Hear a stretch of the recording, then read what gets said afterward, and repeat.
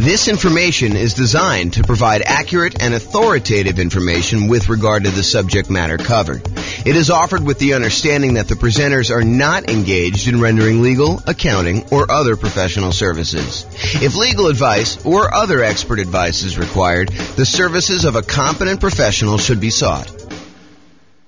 Welcome to the Knoxville Real Estate Investing and Real Estate Financial Planning Podcast. Learn all about investing in real estate in Knoxville, Tennessee, with a combination of real estate financial planning and modeling with numbers specific to Knoxville. Plus syndicated, more generalized recordings of live and pre-recorded real estate investing classes, not all of them specific to Knoxville. Be sure to stay tuned after the podcast for a message from our sponsors. Well, good morning and welcome, everyone. I am your host, James Orr, and this is a pretty exciting class, actually. It's a class about why you might want to consider putting more down when you're buying investment properties. And we're going to talk about it from a couple different perspectives. I guess we'll look at what the overall return you're getting is as you move from 5% down Nomad to 15% down non-owner occupant with PMI to 20% down investor loan with no PMI and 25% down and 30% down and 40% down. And we'll look at just a property I picked out that is going to be definitely different than the properties you're going to see. I mean, your numbers are definitely going to be different than what I'm going to show you, but hopefully you can pull out some of the lessons of looking at this property and see how things generally go. That way, when you run your own property, you'll actually be able to see this, and I'll show you how to run your own so that you can do this, your own analysis on this. So we're going to look at the returns we're getting as we go through these different down payments. And then what I'm going to do, I'm going to show you what the extra return you're getting on that additional down payment is. So we'll look at, hey, look, we're getting this return when we buy it with this financing. When we go from that financing to this financing, we had to add this much extra down payment. And by adding this much extra down payment, we got this amount of extra return. And so we can look at what the extra return is on the extra amount down, and then make a decision as to whether or not we should take that money and invest it in extra down payment. The idea is we could take that money and we could do all these other things with it. So should we take that money and put more down on the rental property to see what the extra return we would get on that money is? So that's what we're going to cover. So first, when I like to look at the returns you're earning on rental properties, I often like to use my return quadrants. It's kind of a visual way for us to look at all the different areas of return you get when you own rental properties, including a total at the center. So the 5 areas that you have return, there's kind of 4 primary ones, and then reserves, which almost everyone except for me forgets to calculate in the return you're getting on your reserves. But you have appreciation, which is the tendency for property values to increase over time. You have cash flow, which is the one I think most people are focused on. Usually this is like your cash on cash return or the amount of cash flow you're getting each month, whether that's positive or negative. It can be both. The next one is debt pay down, how much of the loan you're paying down each month. If you have a free and clear property, there's no debt pay down. But a lot of times when you have a mortgage on a property, you're paying down a certain portion of that loan unless you got an interest-only loan. And so you're making a little bit of a return by paying down a loan each month. And then the last one is the tax benefits you get by owning the rental property. So those are the 4 primary: appreciation, cash flow, debt pay down, and the tax benefits of depreciation, which we often call cash flow from depreciation because it shows up like cash flow by you not having to pay taxes. And then the 5th one is obviously the return you get by having reserves set aside to buy this property. If we're going to use the reserves as part of the denominator, as part of the how much you need to have put down and have in order to invest in the property, then we also need to honor that you probably are getting some type of reserve return on your reserves as well. And that may be, putting it in a savings account, or maybe if you have enough, putting it in the stock market and getting a higher return, which we're not going to talk about in this class because I don't want to get too far off topic, but that's the idea. So when I talk about these kind of returns and the returns you get, I usually talk about it in 3 different sort of like flavors. Number 1 flavor is the return you're getting in dollars. How many dollars did your property go up in value in the year? How many dollars of cash flow did you have that year? How many dollars did you pay down on the loan that year? And how many dollars in cash flow from depreciation, your net benefit after you take into account the taxes you don't have to pay on that rental property by having that rental property. So like you add up all those and the amount of dollars you get from reserve. So the return in dollars looks at the number of dollars you're getting. But a lot of times we want to look at how much money you're getting divided by how much you had to invest in order to make that deal happen.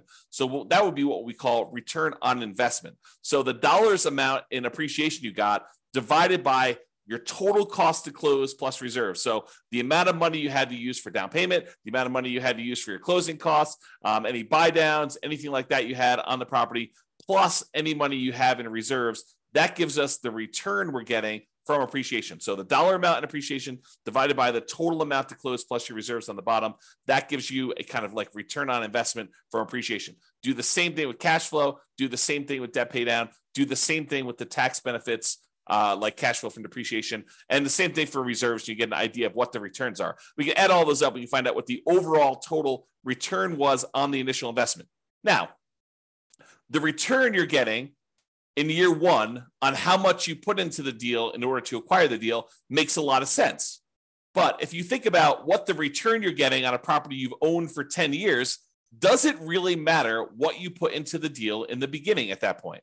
If you're getting, $40,000 in appreciation because the property has gone up a lot in value, does it matter that you only invested, $500 in order to acquire that deal 25 years ago? Not really. And so return on investment, the importance of that metric goes away after year one. We no longer think to ourselves, what's the return we're getting on the amount that we invested anymore? Really what we'd like to think about then is the returns we're getting on how much equity we have in the property.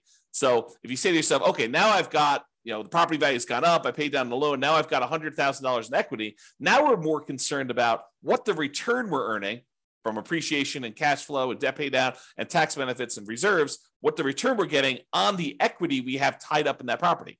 Because we could go and sell that property, release the equity, take that equity and go invest in something else. And so really what we want to think about now is what the return we're getting is if we decided to take that money and invest it somewhere else so that we can compare the return we're getting on the rental property to other options that we have in the world. Other things we could go buy. We can go buy another rental property. We can go buy stocks. We can go buy bonds. We can go buy any exotic investments you want to get.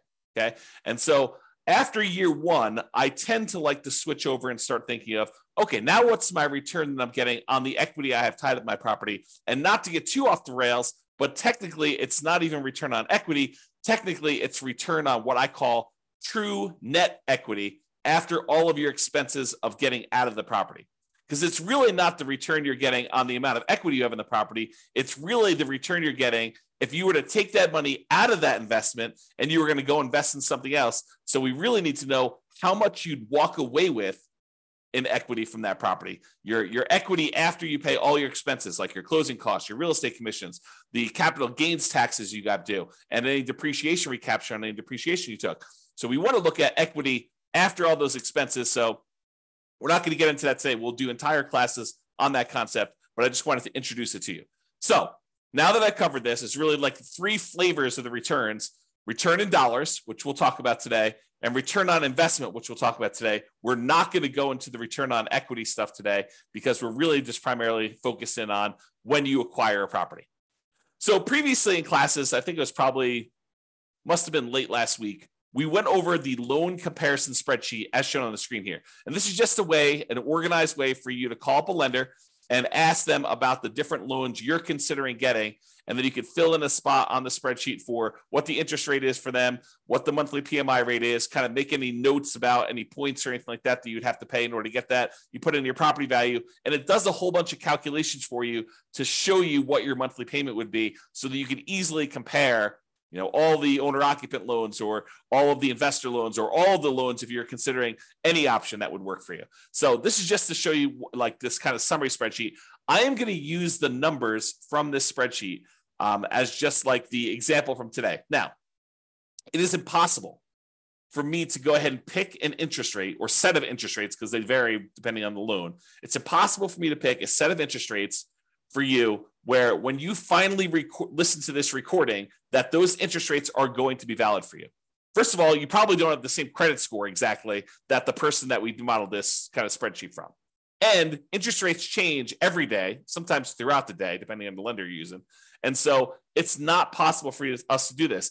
And I will also tell you the differences between certain loans does vary a little bit day to day as well. The cost to get those loans. So realize you can't use the numbers I'm giving you. You can't just automatically assume that the returns I'm going to tell you for adding an extra 5% down or going from 5% to 15% down or 15% to 25% down. You can't just assume that the returns I'm giving you are going to be valid for you. You have to do this math yourself. And in some cases, your lender or your real estate agent can help you. If they're unwilling or unable to help you, you can reach out to us and we'll do a consultation with you and help walk you through the math on how to do this for your own situation. But in a lot of cases, your real estate agent or your lender will be able to assist you in doing this math if you want to. Okay, so we've got all the loan information on here. Let's walk through.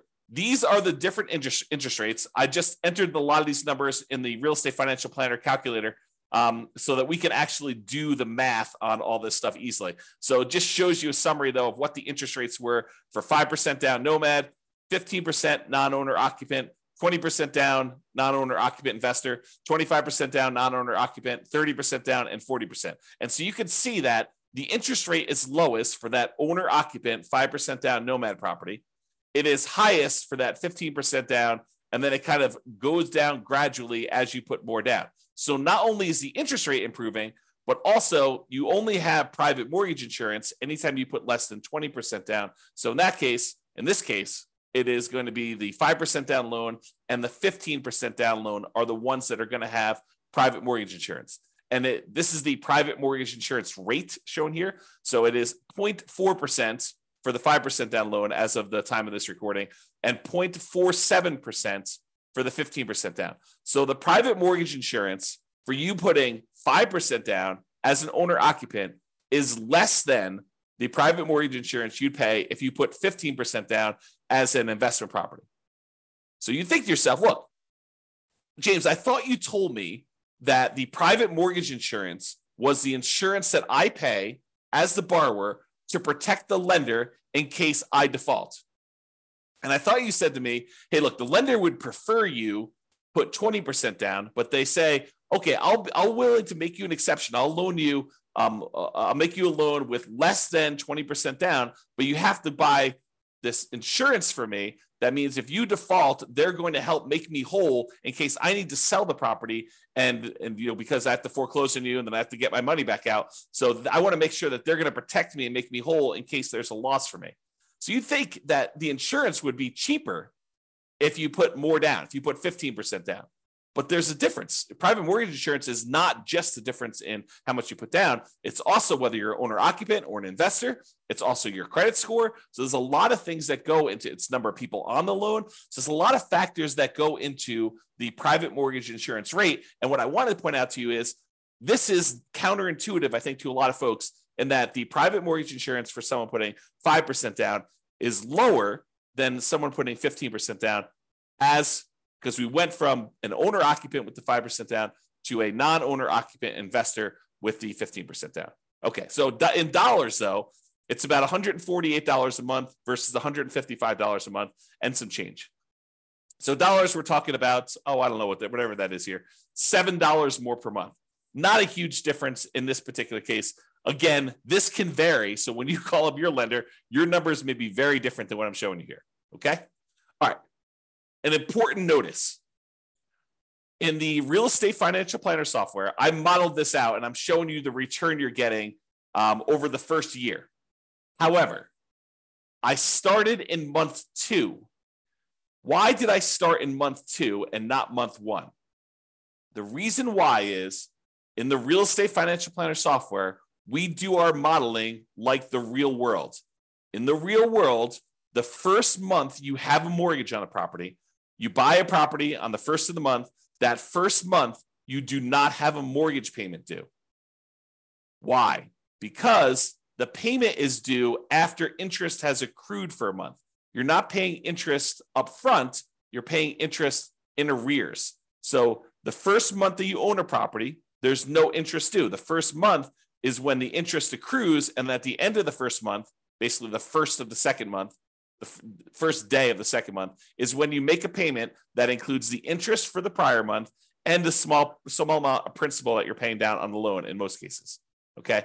So the reason we're starting in month 2 is cash flow in month 1 looks exceptionally good. And I did not want to bias our numbers by using the return you're getting for the first month that you owned a property and have it skew that it looks like you got a lot more cash flow on a property, because you didn't.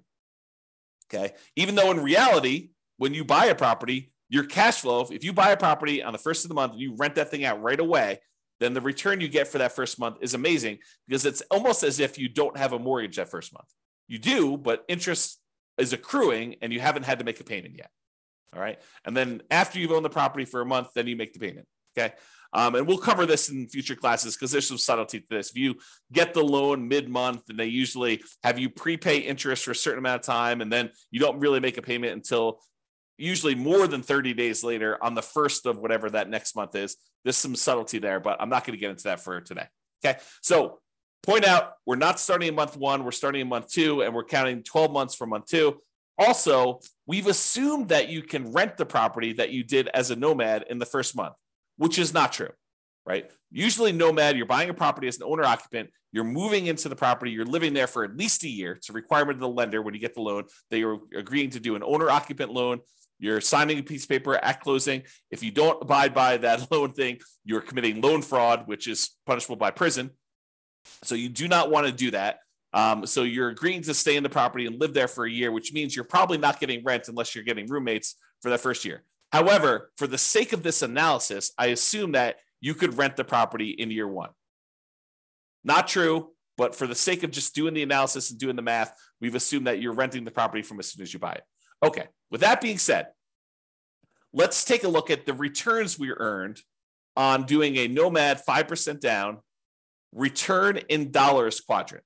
Remember that kind of like the number of dollars that we did? So here are the different returns we earned by buying that property, starting in month 2, going through month 13. And it shows you that the property appreciated about $14,000. We assumed, I think I did the median priced home in the US. And so we assumed a 3% appreciation, which I think is pretty reasonable over a long period of time. It's possible property values can go up more than that. It's possible that property values can actually go down in value. But I've assumed that for this case, we're trying to do in a pro forma looking forward. I said, look, what do we think the property might appreciate? I said, let's use 3%. That's a very defensible, conservative position. So let's use that. So $14,100 is how much the property appreciated in the first year. Cash flow wise, this property, because you only put 5% down and it's not an amazing cash flow property to begin with. We didn't do all of our 88 strategies to maximize cash flow. This one has negative $6,791 in cash flow. Remember, we only put 5% down on this property.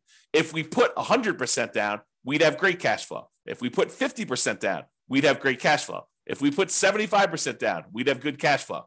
But because we put so little down, we basically have what I like to refer to as deferred down payments, because you chose to put less down and to receive less cash flow. In this case, it's negative.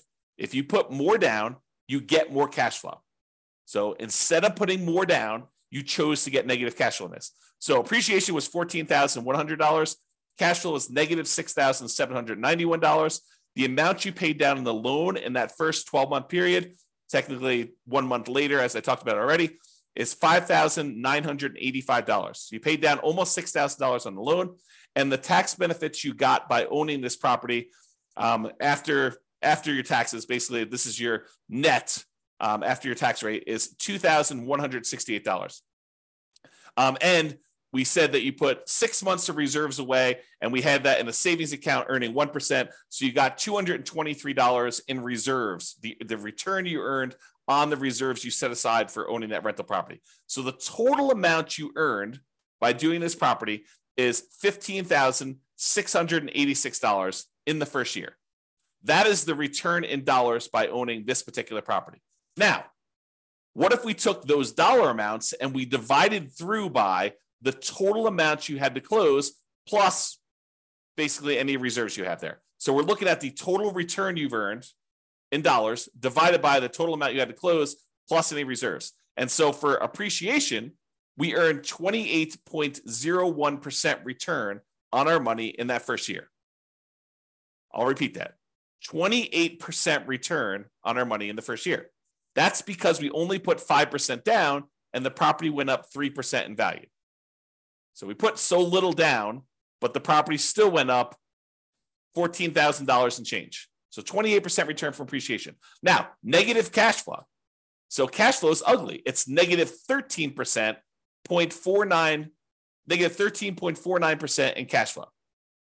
Because the cash flow is negative, we have a negative return there. Then we have debt pay down. You earned 11.89% on the amount of money that you paid down on the loan in the first year on the amount that you had to invest. And then the tax benefits. So you got 4.31% return from that cash flow from depreciation on the total amount you invested in order to get the deal plus your reserves. And then your return on the reserves itself was 0.44%. Okay. The overall total return from appreciation, cash flow, debt pay down, tax benefits, and those 6 months of reserves is 31.16%. So even though you had really ugly negative cash flow in this property, you're earning 31% return on your money in that first year. Okay, not bad. Now, let's look at the difference in returns you earn going from this 5% down nomad to now I'm saying let's do 15% down and buy a rental property and not move in. We're kind of comparing what the return difference is going to be doing one loan program versus another. And so appreciation is the same. It doesn't matter if you put 5% down, if you put nothing down, if you put 20% down, if you put 50% down, if you put 100% down, it doesn't matter how much you put down. The property still goes up in value or goes down in value from appreciation the same amount. It doesn't matter how much you put down on a deal. Appreciation is going to be the same for both those. So appreciation is still $14,100 regardless of what loan program you did. However, you put more down and the interest rate changed when you went from 5% down to 15% down. So your cash flow went from negative $6,791 per year to negative $3,377 per year. So your cash flow improved by whatever that is, $3,300 or so per year. Okay. Now, next one is debt pay down. You were paying down almost $6,000 on your loan in the first year doing that nomad strategy. Now, because you put 15% down and because the interest rate changed, you're only paying down $4,339, which is a difference of, $1,600 or so in change. So you pay down $1,600 less in that first year because you changed loans from 5% to 15%. So it's a difference in your return because these things change as you change your down payment amount. And then your tax benefits, they don't change regardless of how much money you put down. You still get the same tax benefits by owning an investment property that you do, whether you put 0 down, 5% down, 15% down, 25% down, 50% down, or 100% down. It's still $2,168 on this property. However, the amount you have to set aside for reserves does change because we're saying reserves are 6 months of your total cost to run a property. And if your payment changes, it means you have to set aside less if your payment goes down. So you end up earning a little bit less on reserves. You earned $223 for the year as a return on your reserves when you put 5% down versus $206 in reserves from your reserves when you put 15% down. So the overall difference, you went from earning $15,686 by owning the property with 5% down to now you got $17,436. Squint really hard, about $2,000 more by putting an extra 10% down on the property. You went from 5% to 15% down. So basically, you made $1,750 more, but you had to put up $45,063 more in order to get that extra $1,750. So when you think about that, you're like, okay, is it worth for me to earn $1,750 more in the first year on this particular property by putting up $45,000? Well, that's a return of 3.88% on the extra down payment. On that extra $45,000 that you had to put down, you're getting a 3.88% return on doing that. In my opinion, that's probably not worthwhile, right? You're basically putting up $45,000 and you're only getting $1,750 more by doing that. But you have to decide that and you have to run your own numbers to determine that. Okay. So this is the math we're going to do. We're going to say, look, what's the return we're earning in total from doing, this particular property with this financing? What's the return by doing different financing on the same property? And then we're going to say, how much more did I have to put down on that? And how much more did I earn by putting that down? And we're going to determine, should we put that extra amount down or not? You get to decide. Okay. So now we're going to look at the difference in return amounts. So before, we were earning 31.16% total return from appreciation and cash flow and debt pay down, the tax benefits, and on the reserves. So when we did the Nomad strategy, we were earning a 31.16% return on that first year on the total amount of money we had to put into the deal, including reserves. Now, when we put 15% down, we're earning 18.28% return. A lot less. Not quite half as much, but a little bit less than half as much. So your overall return on investment decreased from 31% to 18% by putting more down. Now your cash flow improved, but it's still slightly negative. Because I think a lot of folks are really focusing on this cash flow number. They're like, look, it's cash flow, it's cash flow, it's cash flow, especially when it's harder to do cash flow in our current marketplace. Prices are way up, interest rates are way up, rents are up, but they're not quite as much up to counteract both those high prices and those higher interest rates. But they're really focusing on cash flow. And yeah, cash flow does improve when you go from 5% down to 15% down, but your return gets cut significantly overall. You're much less leverage, also much less risky. If you measure risk as, different things like your resiliency to changes in rent, or your resiliency to changes in prices, or the amount of reserves you have set aside, or your debt load to your net worth, or your debt load to your liquidity, like all of those different measures of risk, when you put less down, those tend to get better. So less risky. All right. So I've gone through the first one a little slower. Now let's just summarize what's happening on all of these. So if you look at the other one, we were doing $15,686 was the return. We earned on Nomad $17,436 on the 15% down. You'll see that's these numbers here. So when we do the Nomad strategy, that's this one. That's $15,686 total. The one where we put 15% down is $17,436. Then this is the one for 20%, 25%, 30%, and 40%. And all of these bars show you the breakdown. So it's $14,100 for appreciation for each of the individual properties. It just summarizes all of them for you. And then this is, the red one is the debt pay down. So almost $6,000 in debt pay down on that Nomad one, $4,300 on the 15% down, about $4,000 on the 20%, a little less than $4,000 on the 25%, about $3,700 and change on the 30% down, and about $3,300 and change on the 40% down. So you can see the amount of debt pay down is decreasing over time. The cash flow number was really negative when we did Nomad, less negative, but still significantly negative when we did the 15% down. It's slightly positive, $288 for the year, about, I don't know, whatever that is, $24 or so per month for the year when you put 20% down. So basically it's almost break even if you look at it this way when you do the 20% down. Then you get some positive cash flow when you go to 25% down. That's probably $200 a month. Then it increases a lot more for 30% down and a lot more for 40% down. So you can see the cash flow changes. And then the amount you get in cash flow from depreciation, the tax benefits, is the same. Okay. So you can see how these returns vary. Now what we're going to do is we're going to look at the returns we're earning, the dollar amounts, on how much we had to put into the deal in order to buy it, including total cost to close and the reserves. That's what we're going to do next. Same chart, but the numbers are going to now change from the dollar amount of returns, return in dollars quadrant, to now the return on investment quadrant. Okay, that's this. So when we did the Nomad, we were getting a 31.16% return on the amount of money we had to invest in the deal, including reserves. Oh, I should point out that this little gray line here is the return we're earning on reserves. It's just so small compared to everything else that it doesn't even show up on the chart. Okay, but you can sort of see it here. It shows up a little bit on this one, but overall, it's a really small change in your return, but it does impact your other returns, right? Because the amount of money we're earning, we now need to divide by not only the total cost to close, but in addition to that, those 6 months of reserves. So if you're used to seeing significantly higher numbers for your returns, you may be saying, James, these returns are like horrible. Well, part of the reason they're horrible is because in order for you to prudently invest in real estate, you should have reserves for your rental properties. And if you don't, you're doing it wrong. And if you don't include that in your calculation, you're also doing your calculations wrong.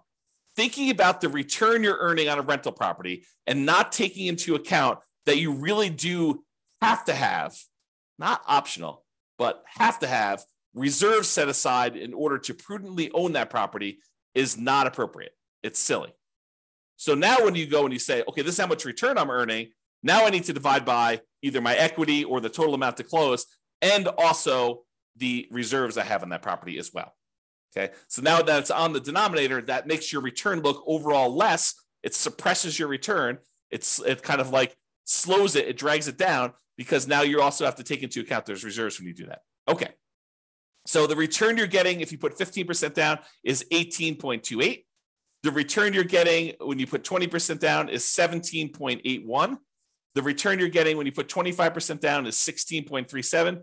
And the reason these are trending down is you're putting more down into the deal. And so the dollar amount for some of these things is actually the same, appreciation and your cash flow from depreciation. Look, those two are exactly the same no matter what you do with the financing. However, your cash flow changes and the amount you pay down the debt also change. But the amount you put into the deal on the denominator has gotten a lot larger. So your overall return on investment is going down. So 16.37 for the 25% down, 15.29 for the 30% down, and 13.63 for 40% down. So you can see the overall return is going down for these. Okay. Although the cash flow return is increasing. All right. Now, remember before we did that difference, we said, hey, look, you put you got $1,750, $1,750 more, but you had to put up $45,000 more. That means the return you got on that extra down payment when we went from 5% down to 15% down was 3.88. We're going to do this same math for all of the different loans. That's here. So when we go from 5% down to 15% down, you earned 3.88% on that extra down payment. Probably not worthwhile, in my opinion. However, when you go from 15% down, if you're going to do the 15% down loan to go to the 20% down loan, that extra 5% down, in order to get your extra return, you're earning 15.74% on that extra 5% down payment.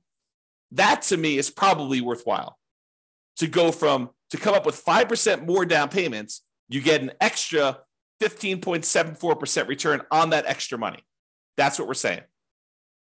When you go from 20% down to 25% down, you only earn 8.83% return on that money, which is not like horrible, but it's not amazing, right? I mean, I think an 8% return, almost 9% return seems relatively good, but not like amazingly great or horribly bad. To go from 25% down to 30% down is 8.55% better. It's the return. It's not better. It's 8.5% return on the extra down payment. And then 30% down to 40% down is 7.67 return on the extra down payment there. So you can get a feel for that. Now, you could go and compare this. Like you could say, look, I'm going from a 5% down loan. I'm considering doing 25% down. What's the difference in down payment between the 5% and the 25%? And then what's the difference in returns I'm getting on those? You could calculate that out. You could do any of these variations. I didn't do all of them because we'd be here all day, but I did do ones going from this Nomad one to each of the individual other loans. So now this one is saying, look, to go from that 5% down to the 15% down, we already know that one. It's 3.88%. But what if you go from doing Nomad with 5% down to putting the full 20% down? And you want to figure out what the overall return is on that difference in that 15% difference and the return difference you got between those. Well, that's a 7.72% return on the extra down payment. When you go from 5% to 25% down, that's an 8%, 8.00 return on that extra down payment. Go from 5% down to 30%, 8.11, and go from 5% down to 40%, that's 7.98. So when you go over these bigger spreads, a lot of times they get compressed, is the generalization. Again, though, you absolutely must call your lender, get rates for your credit score that day and the property that you're considering buying to do this math on your own.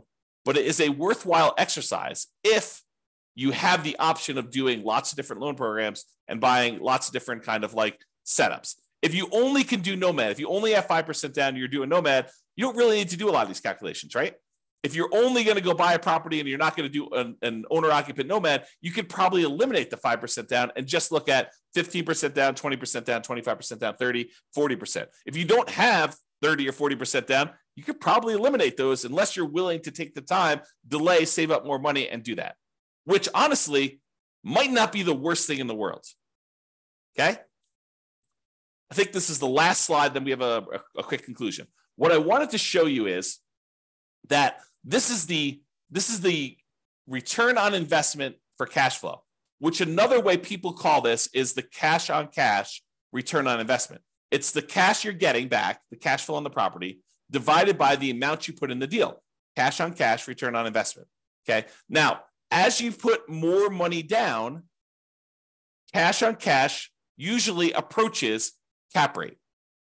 And if your cash on cash is higher than your cap rate, then it actually goes down to meet cap rate. If your cash on cash is lower than your cap rate, then it actually increases up to meet cap rate. Cap rate is the return you're getting in cash flow on a property when you do not have a mortgage on the property. It's the net operating income divided by the price of the property. So net operating income, when you don't have a mortgage, is cash flow. And the price of the property is the price of the property. When you don't have a mortgage on it, that's what happens. You don't have to subtract out any mortgage payments. So really what I wanted to point out to you here is cash on cash return approaches cap rate as you put more down. 100% down is cap rate. So if you see here in this chart for the ones we just did today, your return, your cash on cash return on investment was negative 13.49% when you did Nomad, negative 3.54% when you put 15% down, positive 0.25% when you put 20% down, 1.75% if you put 25% down, 2.8% when you put 30% down, and 4.8% when you put 40% down. The cash on cash return is approaching that cap rate. That's what's going on here. Okay? All right. So in conclusion, your numbers will be different. However, putting more down tends to lower your overall return on investment. Less leverage. This makes sense. It's like, I'm not telling you anything that's not obvious to you. It tends to improve your cash flow in terms of dollars. And cash on cash return on investment, that approaches cap rate. However, if your cash on cash return on investment was above your cap rate, putting more down will reduce your cash on cash return. Let me say that again. If your cash on cash return on investment, when you do your calculation, is higher than your cap rate, which it sometimes is when you're able to find great deals with great cash flow on them. As you put more dollars down, then your cash on cash return on investment will actually come down to approach cap rate. In this case, it went up, but realize that's not always the case. Okay. The return you earn on extra down payment can vary. You'll need to run your own numbers using your property, your mortgage interest rates with your credit score. And then once you run your math, you can decide if the return you're getting by putting more down is desirable to you and is worthwhile.